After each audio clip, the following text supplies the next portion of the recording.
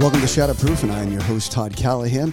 We had an incredible week last week. We welcomed Charlie and Erica Kirk from Turning Point USA. Charlie is the founder and president of Turning Point USA, and we just had an incredible time with Charlie and Erica as he ministered and preached the kingdom, and really took us down a wonderful road of recognizing specifics that we need to walk in as we continue to represent the kingdom in this culture. And, Charlie wanted to come and support the stance that we took against the Vermont government and the unconstitutional mandates. I was considerably watched and harassed by our local government throughout the COVID season while we remained open and we did everything that we needed to do to remain safe. We did all kinds of things in the sanctuary to clean around the building, to clean things during service to make sure protocol was in place, that everyone could enjoy service and be healthy and safe. But I refused to close down. And the governor, Phil Scott, did not like that. Our health commissioner was not in favorable opinion of that, as well as our state attorney general. So we were fighting against those unconstitutional mandates and those overreaches throughout the entire COVID season. And fortunately, God's put many incredible people in our path to help us with those unconstitutional mandates.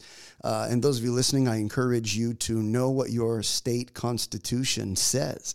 Not just the United States Constitution, but your state has a constitution which your government, your local government, your governor, your attorney general, all of those who are sworn to uphold your state's constitution, you need to hold them accountable to that.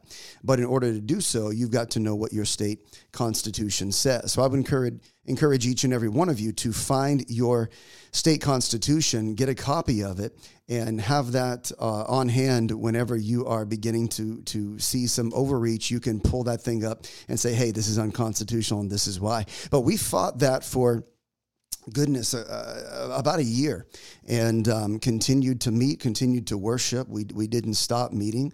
If there was ever going to be any time that we took off, it was going to be at our discretion as a ministry based on what the numbers around the area were. And that's exactly how we decided to handle things. But Charlie was an incredible support, encouragement, strengthened this whole area. He's coming back on October 18th to the University of Vermont. So he's coming back October 18th to the University of Vermont. So when those tickets become available, please make sure, if you are in the local area, you come out and support Turning Point. And I believe he's going to be on a tour with Turning Point, and he's making his way through the University of Vermont. So if you're in upstate New York or Vermont, New Hampshire, you don't want to miss this. Come on out and support that again on October 18th. So why is it important to stand against totalitarianism and governmental overreach? I had a lot of people throw Romans 13 at me, not just Christians throughout the area, but even pastors throughout the area, saying you're not abiding by what Romans 13 is mandating you do. Well, here's the thing. If it's not of God, if it's not of God's kingdom, it must not be supported. If it's not of the kingdom of God, it must fall. God does not release a biblical mandate, a kingdom mandate to us as his people, as his church, and then say, if the president or your governor or Congress decides to make a law that is in opposition to what my kingdom says, what my word says, then you must disregard my word and do what those governmental authorities tell you to do. That's not what this is. It's got to be God's kingdom first. And understand, if you go against the law of the land, you have to understand, just as Paul back in his day, we have to understand that there are going to be consequences based on the stance that we take against those governmental overreaches, against those unconstitutional, unkingdom-like mandates that oftentimes get thrown at us. We have to take a stand, and there will be consequences. There will be ramifications for those stances. But understand that there is division that's being intentionally created by governmental figures. It was amazing to see all of the various determinations by the different governors throughout the United States, different governors in different states making different and alternative differentials based on what they believed was right. This was not a one-size-fits-all situation. Some governors were very heavy-handed. Other governors were very loose with it and said, we're not going to impede upon your freedom, but you need to be intentionally cautious and careful and take care of your body and make sure that you're not spreading sickness around. And so we begin to see how all of those differences played out throughout the country. And there were many governors, our state's governor included, Phil Scott here in Vermont, who was operating in overreach. He locked down the state. He put unconstitutional mandates in place, expected them to be followed. And I can tell you from our experience, at 8 o'clock every morning for a certain period of time, the health commissioner of this state was blowing my phone up. At 8 o'clock in the morning, it was ringing off the hook until I answered. And we went back and forth. We went back and forth with our legal counsel. He actually, Dr. Levine here in Vermont, actually hung up on our legal counsel and called me back and said, I'm only speaking to you. And he didn't understand that I was going to respond based on what legal counsel was stating. So I just had legal counsel in the other ear and responded based on what he was saying. And we worked through that, even though he vehemently disagreed with what I was doing. And that's okay. Disagreement does not mean that we are at a point of not being able to move forward together in what we've been called to do. I appreciated the fact that he's been called to help people stay healthy and well and encourage people to live a life of health and well-being. But at the same time, that should not be paid for by the expenses of people saying you cannot go to worship. You can't go to church. So you can go to the mall, you can go to the grocery store, you can go out and about and do those essential things, but we as the government are going to determine that church is no longer essential. And because we as the government say church is not essential, you can't go to church. That is not a proper depiction of Romans 13. I had pastors telling me that blood was going to be on my hands because we stayed open. I had pastors telling me that I was not a good shepherd, that I was not leading the people well because I was not reflecting Romans 13 and doing as the government was telling me I needed to do. So my question back to them was, okay, if that's the case, then don't forsake the assembling of the saints, as is the habit of some. I guess we're going to just brush that aside for a season, just because our governors and our president and our congressional representatives, they've decided that we should not gather. So because they say we shouldn't gather, we need to disregard what the Word of God says. I don't believe that's true, and I believe that's an inaccurate depiction, an inaccurate interpretation of Romans 13. I believe that if we are going to accurately apply Romans 13, we have to understand that as we pray for our government, as we do what our government specifically tells us to do within the parameters of our Constitution, within the parameters of our society obligations, that if any of that supersedes the Word of God, we must push back. There cannot be an understanding and an expectation that the people of God roll over and become a doormat to the United States government or to your local government leaders. That is not a proper depiction of Romans 13. Division is being brought intentionally and created by governmental figures. And yet the body of Christ says, well, we've got to keep the political conversation out of the church. That's just not true. There's got to be political conversation inside the church. Listen. So when we get to the discussion about abortion, I know a lot of churches like to stay away from the conversation of abortion, but Roe versus Wade does not determine life. Roe versus Wade does not get to determine when life begins. Roe versus Wade does not get to determine if a child can be aborted in the womb or not. The Bible specifically speaks about murder. The Bible specifically speaks to the humanity of a life as it's conceived, and we do not give that over to a governmental system. The government does not get to dictate to you and I what defines marriage. The Word of God defines marriage. So if we're going to apply it accurately, then it's got to be applied as all standards across the board. So churches cannot say, pastors cannot say, well, we're not going to allow the government to define what marriage is. We're going to allow the Word of God to define marriage. But government, we're going to let you tell us if we can or can't meet. I mean, you talk about hypocrisy. I think some of the greatest division and some of the most dangerous conversation has been had from the pulpits of America throughout 2020, with pastors being okay broadcasting on YouTube and being, broadcasting on Facebook and live streaming their services, and that's as far as they go, and they've become okay not meeting face to face again. And say, well, Pastor, these are tools that God's given us in moments like this. We can utilize these, and we don't need to gather. No, they're tools as a way to reach people, but it is not to take place of the gathering and the assembly together. If you are someone who you can get in that atmosphere and you can sense a difference between the Spirit of God moving inside the four walls of a building when people come together to worship, to praise God, and you're at high praise and you've got deep, intimate worship. You cannot tell me that it's the same atmosphere sitting there watching that on your smart TV, your phone, or your computer. It's just a completely different atmosphere. So that atmosphere that's created inside the house of God when the people of God come together, that's what we cannot forsake.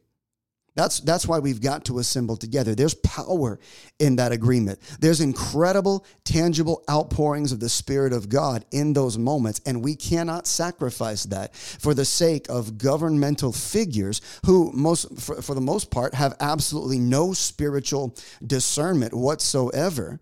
They're operating completely out of their own man-made laws. They're operating completely out of an unconstitutional mandate. They're operating out of forced pressure from society or those who've been in government for a long time. Like in our area, we've got Patrick Leahy, we've got Bernie Sanders. Those guys will push these mandates, push these stipulations, and force their hand, and try to make the culture accept what they're doing. So when you begin to stand up against that, there's always people from all walks of life that will come against you and make it seem as though you don't care about society or you don't care about people. I can tell you, we care so much about people. That's why we stayed open. I can't tell you the amount of phone calls I had personally of people dealing with depression because they've been cut off from their circle. They've been cut off from their family. Maybe they were working at home and they were cut off from their coworkers. They weren't able to see their kids or their grandkids. All kinds of people going through different mental and emotional issues that had it not been for the gathering of the people of God, and we meet on Sunday mornings and Wednesday nights, had it not been for those gatherings, people would have been in a very, very difficult place. We are here to bring God's kingdom. We can't forget that. We are a citizen of heaven first and foremost before we're a citizen of the United States of America. And I think sometimes because of the way our culture and our society is set up, it's very easy to forget that. And oftentimes we put our Constitution before the Word of God. Oftentimes we put our governors and our president before we do Jesus. And I think we've got to realign our focus and realign the way in which we see the territory that God's called us to reach. He told us to go and occupy. He said, occupy until I come. How are we going to occupy if we become doormats for a governmental system that continues to attempt to steamroll the body of Christ into circumventing and suppressing the word of God that comes out of the church? And the reason they want to suppress it, the reason that they want to circumvent the people of God is because the kingdom is countercultural to what we are seeing right now in 2021. Right now, if we say we disagree with somebody, the culture says, well, you must hate them. You must be a racist. You must be bigoted. There's some kind of preclusion there that's causing you disconnect, and it's got to be some kind of cultural label. It can't be for the fact that I love you, but though I love you, I disagree with this area of your life. Culture doesn't understand that. Culture doesn't understand why there may be aspects of someone's life that you don't disagree with, and you still be able to love them and encourage them and strengthen them. So I don't know where you are in your journey today. All of us have people that are from various walks of life that we have in our circle, that we have in our sphere. And depending on who those people are, you learn to take the good and the bad, the ugly and the pretty, and you learn to work your way through it. But the culture tells us, the culture is now labeled anything that we disagree with somebody. So if you are in church today and you say, well, I'm okay with someone being transgender, they need to be what they need to be, what they feel like they ought to be, then you are essentially saying God made a mistake. So if you say God made a mistake, when the Bible is very specific about the fact that God made man and he made woman, he made male and female. That's humanity. That's humankind, man and woman. So you're essentially saying God made a mistake in how he created people. And Christians will say, well, I don't want anyone to feel bad. I don't want them to get upset. So I don't really care. It's their life. They can do what they want to do. What kind of line have you drawn in the sand? What kind of line have you put there and say, I'm unwilling to cross over this because I am going to stand for truth and righteousness, and I'm not going to allow the culture to pull me over that line to say it doesn't matter to me. It ought to matter to every Christian what's happening right now in this culture, with the fact that it's okay in the culture that people be whatever they want to be. If you want to be a woman and you're a man, then go ahead and be a woman. If you're a man and you decide that you're going to make some sex changes, then go ahead and do that. And it's an uncomfortable conversation in the church to have, but it's got to be a conversation that is had. If we don't begin to address these cultural mandates inside of Christian circles, if you've got people that you have Bible studies with, or you've got people that you go out to coffee with on a regular basis, you need to be bringing these things up. Have these conversations in your circle. Know how the people believe in your circle, in your family, the people you run with on a regular basis. It's okay to have these conversations. You should have these conversations. Because if not, you're going to get backed up into a corner, not really understanding what people believe. And all of a sudden, you're going to find yourself connected to people who may believe something you don't truly believe is godly. It doesn't reflect the kingdom of God. But unfortunately, many Christians don't know what that kingdom is all about. And Jesus, he took the message of the kingdom and made it a mirage behind a story. And he did that on purpose. So sometimes when we're having conversations with people, and maybe you've grown up in church your entire life, and it's easy for you to talk about these things. It's easy for you to stand on your own 2 feet and not necessarily have a theological argument. I think a lot of non-Christians expect Christians to have theological arguments with them. And I think that's a dangerous place to get sometimes, especially when you're dealing with people who don't understand the word of God. They don't know what the scripture says about a thing. But, people on the outside are going to hear a nice, simplistic story they can identify with. But Jesus said, you, the disciples, I'm going to give you the director's version. And it's like that in our conversations. When you're sitting around having coffee with people, if they're saved or unsaved, you know who they are, you know what they believe if they're in your circle.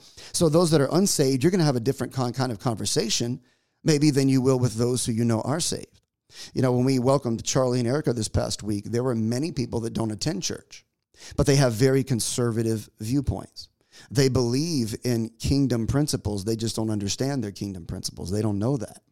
So when I was looking around and looking at those who I have never seen before, you could tell who was comfortable in a church setting, and you could tell who was uncomfortable in a church setting. And that doesn't mean that there's a divide there as far as some belief systems go. But what it means is there are some who are constant churchgoers. They've got a dedicated relationship with God, and there are others who are dedicated to principles found within our Constitution that may have kingdom overtones to them, and they identify with that, but don't really understand that they're part of God's kingdom. But, Jesus said, I'm going to give you the story behind the story. And in Matthew 13:12, he says, for whoever has, to him more shall be given. Now, that's about as un-American as we can get in 2021. For whoever has, to him more shall be given. Now, our culture right now is telling us to take from everybody and to give to those who aren't working hard, who are not striving for things. And, that's about as un-American of a statement as you can get. For whoever has, to him more shall be given. Now, this stuff is in red. If you read your Bible, this is in red. Jesus himself is saying this. And this statement kind of confronts American. Not America, but American. And I believe there's a difference, because some think they're American, because they're American, they're automatically Christian. You ever come across people like that and you say, what religion are you? And they say, well, I'm Christian. Well, Christianity is not a religion. Christianity is a relationship that is built on faith in Jesus as your Lord and Savior. And the problem with what I think we're seeing across the nation right now is because there's so many people who've been okay with religion, and they've conformed to a religious mindset. And the definition of religion means to conform to an outer code of conduct. And I believe that COVID was kind of it was kind of a force that separated the wheat and the chaff, so to speak, from those who were on fire for God. They were devoted to their relationship with Jesus. They were passionate about their walk with God. They were on fire with God. And then there are those who were very religious, and they were okay with not gathering. Because to them, it's just something that we don't really have to do. It's something that we can do if we want to, because they're operating with a religious mindset, which is conforming to an outer code of conduct. So Jesus doesn't care very much about our protests or opinions or our voting rights. America is a democracy, but Jesus runs a kingdom.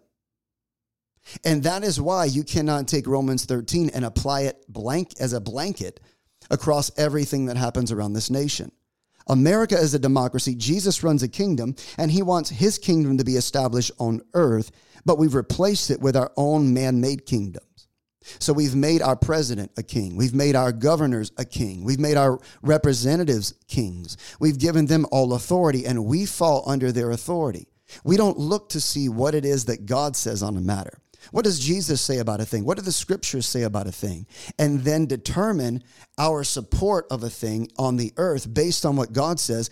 We find a political candidate that we like or we dislike, and there's our dividing factor. You see, God runs a kingdom, and when the king issues an edict, he expects it to be carried out. That means your circumstances, your situations are put away to fulfill the edict that has been issued. Jesus said, if you don't obey my commands and follow the ways of the kingdom, you're going to find curses upon you. He says, so choose this day whom you will serve. I mean, that's a pretty powerful statement that Jesus made. Choose whom this day who you will serve. So he says, for whoever has, to him more shall be given, and he will have an abundance. But whoever does not have, even what he has is going to be taken away from him. Jesus is saying he's looking for people who know how to manage and handle blessing, and he gives them more blessing. Do you know that we grew as a church during COVID? Our ministry, our church, Ignite Church, grew during COVID because we remained steadfast to the call of God. We did not forsake the assembling of the saints, as is the habit of some. We remained open. We defied the governmental overreach. We came against those ungodly mandates, and God blessed our church by allowing it to grow. There were other churches that closed, and they didn't know how they were going to make it. Didn't know how they were going to make it spiritually. Didn't know how they were going to make it financially. We had pastors reaching out to us saying, now we understand why we need technology in our church. Can you help us? Because we have no way to reach our people. I remember when we moved to Vermont back in, it was the end of 2016. I believe it was November 2016. And when we got here, there was just no media. They had one social media page. It was an aged congregation.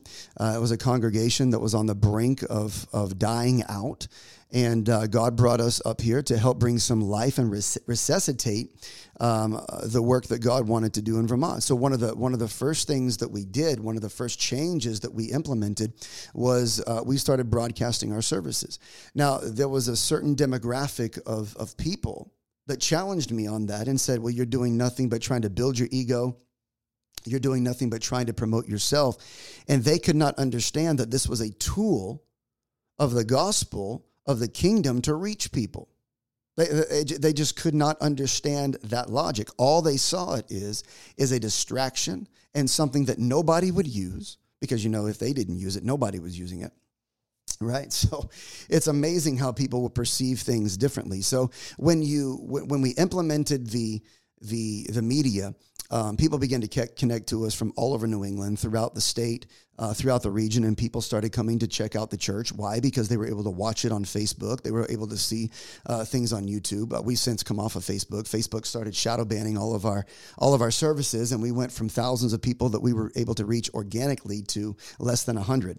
When I started talking about government and overreach and the president and our governor and things like that, I started mentioning certain keywords, and all of a sudden our reach dramatically decreased. So if that's happening to you, more than likely or not, there's some things that have been built into the way in which Facebook is put together, where they're able to capture those things and minimize your reach. So as we begin to do that and implement the technology to reach people, our ministry started growing. Now, we didn't know that 3 years down the road, we were going to hit COVID. And it was going to be an incredible outreach of this church above and beyond what we already had, because we had the technology in place to reach people at the time when other churches were closing. Now, at the beginning of COVID, we took some time away. No one had experienced this before. We didn't really know what was happening. So, because all the mandates started coming down, and I knew deep in my heart and my spirit it was wrong. But at the same time, no one had experienced this stuff before. So we took several weeks off until I, came to the revelation that, hey, this could go on forever. We're not doing this forever. We're coming back to church. We're meeting. And then that's when all hell came against us. But it was interesting to see those pastors and leaders reach out to us from around the area saying, we see what you guys have. We see what you guys implemented, and we need some help because we have no way to reach people. They were not prepared to reach a demographic because they had been taught, they had been told, they had experienced in this culture, in this area in Vermont here, that you don't put technology in church because that's not of God. You ever had anyone tell you that? That's not of God, and they get all religious on you? Well, I believe all the apostles would have used every tool necessary to spread the gospel if they were here now. So it's our responsibility to use every tool at our disposal to spread the gospel. Podcasts are a part of that. Broadcasting live is a part of that. Putting your services online, giving people an opportunity to go back and watch them, to hear messages over and over again. That's part of spreading the gospel. We've got to do that. And in this passage that I just read to you, Jesus is pretty much saying he's looking for people who know how to manage and handle blessing. Why would God want to give you more blessing if you can't handle what you've got right now? Because the people who can't manage and use what God gives them, he will take from them and give to the ones who know how to use it. That's about as anti-American in this generation as I think Jesus can get. Don't you think so? So the people who are diligent and wise, he said, I will pour blessing after blessing after blessing on them. But the people who are lazy and won't serve and won't give into the kingdom, they sit there and they want everybody else to carry the load. They want to sit there and let everybody else support them. He said it's going to be taken away and given to someone more capable of fulfilling their purpose in him. He goes on to say in Matthew 13, verse 13, he says, therefore I speak to them in parables, because while seeing they don't see, and while hearing, they do not hear, nor do they understand. But blessed are your eyes because they see, and your ears because they hear. For truly I say to you that many prophets and righteous men desired to see what you see, and did not see it, and to hear what you hear, and did not hear it. So essentially what he's saying is inside the kingdom, there's an us and there's an them. Inside the culture, there's an us and there's a them. The us and them can be distinguished between the crowds and the disciples. Jesus has always for 2,000 years been able to draw a crowd. As we were pastoring in Orlando, there's big churches all over Orlando, big and small churches, hundreds and thousands of people gathering. Jesus can still draw a crowd, but not all the crowds get Jesus. I'm going to say it again so you can hear what I'm saying. Jesus can always draw a crowd, but not all the crowds get Jesus. I want you to get into a reflective position right now to get yourself aligned with God's kingdom. You don't serve a kingdom within the United States of America. You don't serve the president and what he says supersedes what the word of God says. If you are going to be a revolutionary in the kingdom here on the earth, then you've got to get in place of readiness. The people that Jesus was willing to give the kingdom to were not the multitudes. How come? Because the same characteristic that is present today was present in Jesus's day, and that is the crowds, the multitudes will always gather for something free. That's why when they were pushing the vaccine, they were giving away, some towns and states were doing monetary prizes. You can get $100 here, or you can get in a raffle for $1 million. And you've got companies like Krispy Kreme giving away donuts. You've got fast food restaurants giving away tickets for free food. Anything to try to compel you and manipulate you into getting a shot. And so understand that the crowds will always gather for something free. So whenever Jesus was healing and miracles were happening, the line always got bigger. People came out from everywhere. When he's casting out devils, people were always showing up wanting deliverance. Whenever Jesus was giving something away, there was always a crowd. But when Jesus required something from them, the multitudes would shrink from hundreds and thousands down to 12. And there was a reason for this, because the root word for a disciple is discipline. The disciples were disciplined. How were they disciplined? Because they walked with God. They didn't show up just for the church service. The people that showed up for the church service, may have received their healing and got their miracle, had the devil cast out, but it was only the people that walked with him that got the kingdom. He said, it's been given to you to know the mysteries of the kingdom. Why? Because disciples have to deny themselves, take up their cross, and follow me. When Jesus said, unless you eat of my flesh and drink of my blood, you have no part from me. People split when he said that. People took off. They were like, this guy's crazy. See, you can always gather a crowd and they'll always be blessed and touched. But if you want the kingdom, Jesus called it the pearl of great price. And Jesus said he will not cast his pearls before swine. So Jesus won't give the best of what he has to those who will just roll around and slop in whatever they can get and never contribute to what is the kingdom of God. So I think there was an incredible moment for the body of Christ to stand up and rise up and say, against these totalitarianistic mandates, against these unconstitutional, unkingdom-like mandates, we are going to meet. We're going to worship. We're going to sing. We're going to gather together. We're going to have our Bible studies. We're going to break the word open together. And we can do that, and we were able to do that in very safe ways, but we're not going to give up that God-given mandate, that God-given responsibility to gather and not forsake that assembly. There is no asterisk on that scripture. There is no if your government says. There is no if your president says this. Romans 13 does not have an asterisk by it that says you can supersede what the word says if your president or your governmental figures say this. You can supersede this if you voted on it and it passed or whatever. You can supersede the kingdom if. That's not what it says. There's got to be a place where you draw a line in the sand and say, I'm unwilling to step over this line, even if it goes against the culture that I live in today. I don't bury my head in the sand. I position myself to recover. I position myself to go through. I position myself to challenge voices that essentially exalt themselves against the knowledge of God. And we cannot be afraid to push back on these governmental figures who believe they have the end say all. Everything that they say is yes and amen. Some people are afraid of the word yes because it requires commitment to what you have before you, and people would rather run away from that kind of accountability and responsibility. But Proverbs 6 verse 31 says, but when he is found, in other words, when you know the thief has robbed you, he must repay sevenfold. He must give all the substance of his house. Moses was about to anoint Aaron and his sons as he had been commanded by God. They dressed in the proper attire and positioned themselves to receive their anointing and blessing. And the Bible says in Leviticus 8, Moses then took the anointing oil and anointed the tabernacle and all that was in it and consecrated them. He sprinkled some of it on the altar 7 times and anointed the altar and all of its utensils and the basin and its stand to consecrate them. You see, when the enemy steals what was intended for you to grow the kingdom of God, there comes another season where you receive the anointing. So if you're in a place to where you kind of lost your zeal and you kind of lost your drive and your passion for the things of God, it's time to get it back. You don't put that in the hands of a president. You don't put those things in the hand of governmental institutions. You are not abusing Romans 13 when you stand against things that exalt itself against the knowledge of God.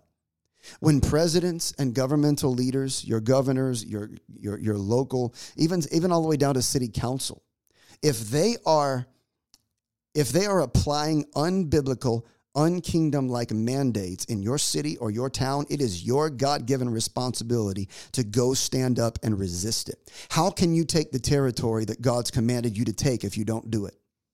Maybe you've been praying the prayer of Jabez, God, enlarge my territory. How is God going to expand and enlarge your territory If you are like a doormat to your city council, if you are a doormat to your school district school board, how many of you have gone to a school board meeting to stand up against the ungodly, unchristian things that the school board is allowing to come into your public school systems?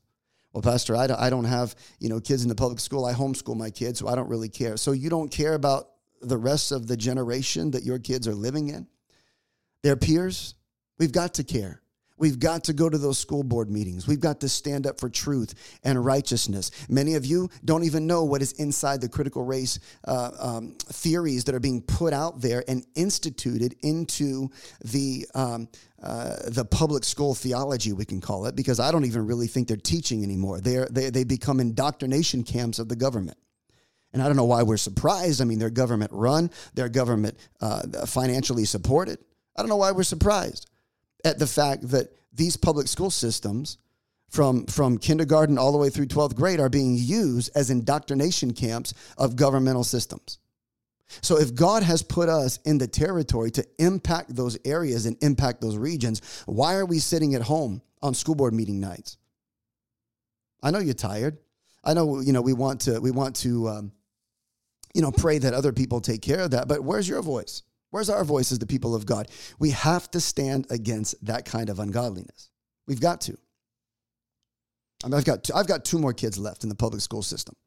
I told our church a few weeks ago, the superintendent knows my name. The principal knows my name. Because when there are things that I believe are wrong and ungodly, when there are speakers that they bring in and they don't tell the parents that those people are coming in, I let my voice be known. They know who I am, and they know my voice. They have been very kind, but I know they don't take very well to what I say, and I don't really care what their feelings are about it. I've got to be accountable to God. Train up a child in the way that they should go, so when they are old, they will not depart from it. I've got to show my children that I am standing up for truth and righteousness in the face of an ungodly generation. In the face of a culture that tells you just to sit down, be quiet, because you're a Christian, you have no voice. Because you believe in God, you keep that stuff at church, but it doesn't have anything to do with the culture. You've got to keep it out of the government. That is completely not what God has called us to do. He's called us to infiltrate the government systems. He's called us to run for seats, for local seats around your state. You need to do that. If God's called you to become a part of your local government, you need to do that. If God's called you to run for national seats in our governmental system, you need to do that. Maybe there are things that you can do in your school system, in your school district to bring change. You need to do that.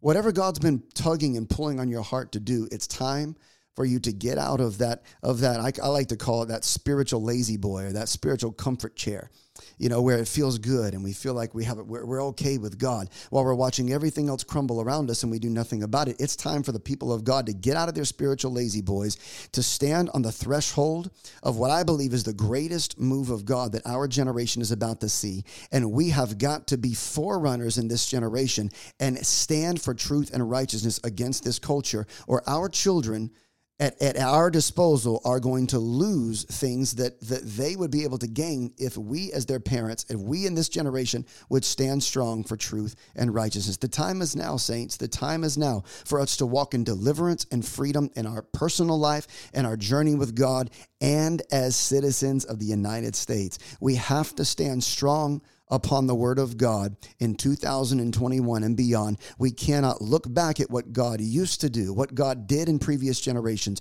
I want to see a sustained move of God right now in your home, in your family, in your school, in your workplaces. And now is the time for us to stand for truth and righteousness and never give governmental officials the ability to dictate your faith, to dictate your gathering, to dictate how it is that you live inside of your faith and your walk with Jesus. Jesus. Never, ever give that over to governmental systems again. It's time to stand.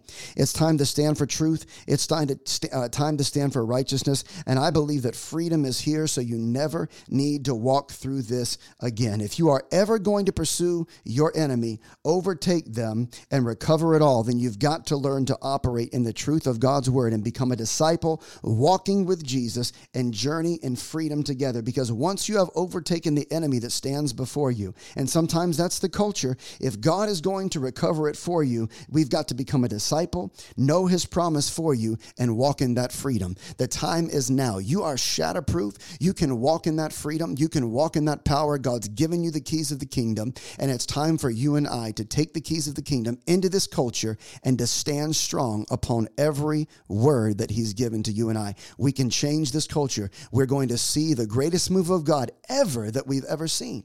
So time is now. Time is now.